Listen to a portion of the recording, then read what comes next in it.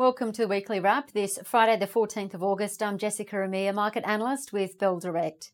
The Aussie share market rose 1.4% to Thursday, its second weekly gain. A nice addition considering we really ramped up reporting season and heard from the biggest company on the ASX, CBA. Plus, we heard from Transurban and Telstra, the 12th and 13th largest companies. This week, we saw the ASX 200 hit a two-month high, but quickly lose momentum with investors focusing on earnings and dividend growth for 2021. On the economic side, this week, July unemployment numbers came in better than expected. Unemployment rose to 7.5%, not as bad as the 7.8% forecast. It comes as a surprise. 115,000 people gained jobs in July, beating 40,000 expected. But the real test will be what August numbers will look like, as they'll reflect the new lockdown laws. Also remember, the RBA forecasts unemployment to hit 10% later this year. That's something to consider. Meanwhile, over in the US this week, we saw the US S&P 500 come within a whisker of its record all-time high. What is interesting, though, in the US, of the 74% of the S&P 500 companies that have reported quarterly earnings, on average, earnings per share has fallen 34% due to COVID-19. That seems bleak, but it's not as bad as the expected earnings per share falls of 58% expected. But what about Australia? Well, we know Australian earnings are expected to fall 15% in the 2020 financial year. The biggest earnings and dividend declines expected in banks, while miners are expected to deliver the goods, with dividends not likely to change significantly, with marginal improvements this and next financial year. So what did we see this week mid-confession season? Well, CBA delivered a mostly stronger than expected FY20 result, and its shares gained 1.2% to Thursday. It was downgraded by Bell Potter from a buy to a hold with a $78 target, while UBS reiterated CBA as a hold with a $72 target. For our detailed report on CBA, please check out our website. As for the other top 50 companies, well, grey COVID-19 clouds flew over companies like Telstra, Transurban and AGL, who delivered weaker than expected earnings and dividend outlooks for FY21.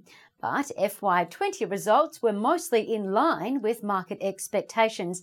You can catch our detailed reports on Telstra and Transurban on our website as well.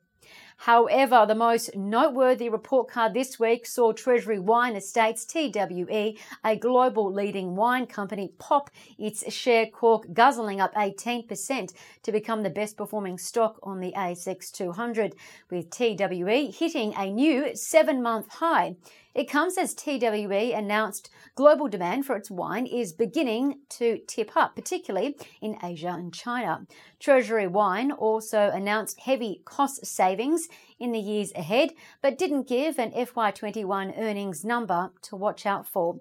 Citi maintained Treasury Wine as a hold, as it forecasts flat FY21 earnings growth. Although its FY20 result was a touch below expectations, you could expect TWE to see broker upgrades following its brighter outlook. UBS reiterated TWE as a hold with a $11.80 share price target. Citi targets $10.90. On the other side of the market this week, biotechnology company Mesoblast MSB took out the gong, falling the most in the ASX 200, losing 23% before entering into a trading halt. MSB didn't report financial results, but it did see its biggest share price fall since the COVID-19 crash, erasing 4 months of gains. It comes as the FDA ruled its trial results were unclear in treating children with inflammation from bone marrow transplants from bone cancer. However, if you look past that, the FDA found that MSB's product is suitable for human use and that 69.1% of the children treated had a positive response. The FDA has an advisory committee underway, which is positive and so far has voted in favour of the product's efficacy and is due to hand down a decision on Friday the 14th. So keep an eye on that. And secondly, the FDA is due to hand down its final drug review on the 30th of September. So keep an eye on that as well. Bell Potter is expecting a positive result from the FDA there. Now, aside from that, Mesoblast is involved in late-stage phase 3 trials for a COVID-19 vaccine. 75% of the 90 patients with severe to moderate COVID-19 infections have been taken off ventilators and discharged from hospital. So it's no wonder why MSB has gained a lot of attention and maintained that 62% share price rise this year.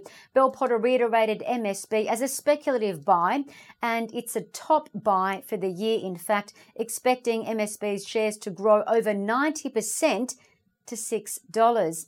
Now, moving to what companies are reporting next week and what's likely to move markets given their size. On Tuesday, BHP reports, along with Coles and Westpac. On Wednesday, CSL hands down their results, and on Thursday, Wesfarmers releases their report card. And lastly, on the economic side of life, we'll hear from the RBA for the first time in 2 weeks. On Tuesday, the central bank will hand down minutes from its meeting and provide details about its fresh round of bond buying. On behalf of everyone here at Bell Direct, have a happy and safe weekend. I'm Jessica Amir. See you next week.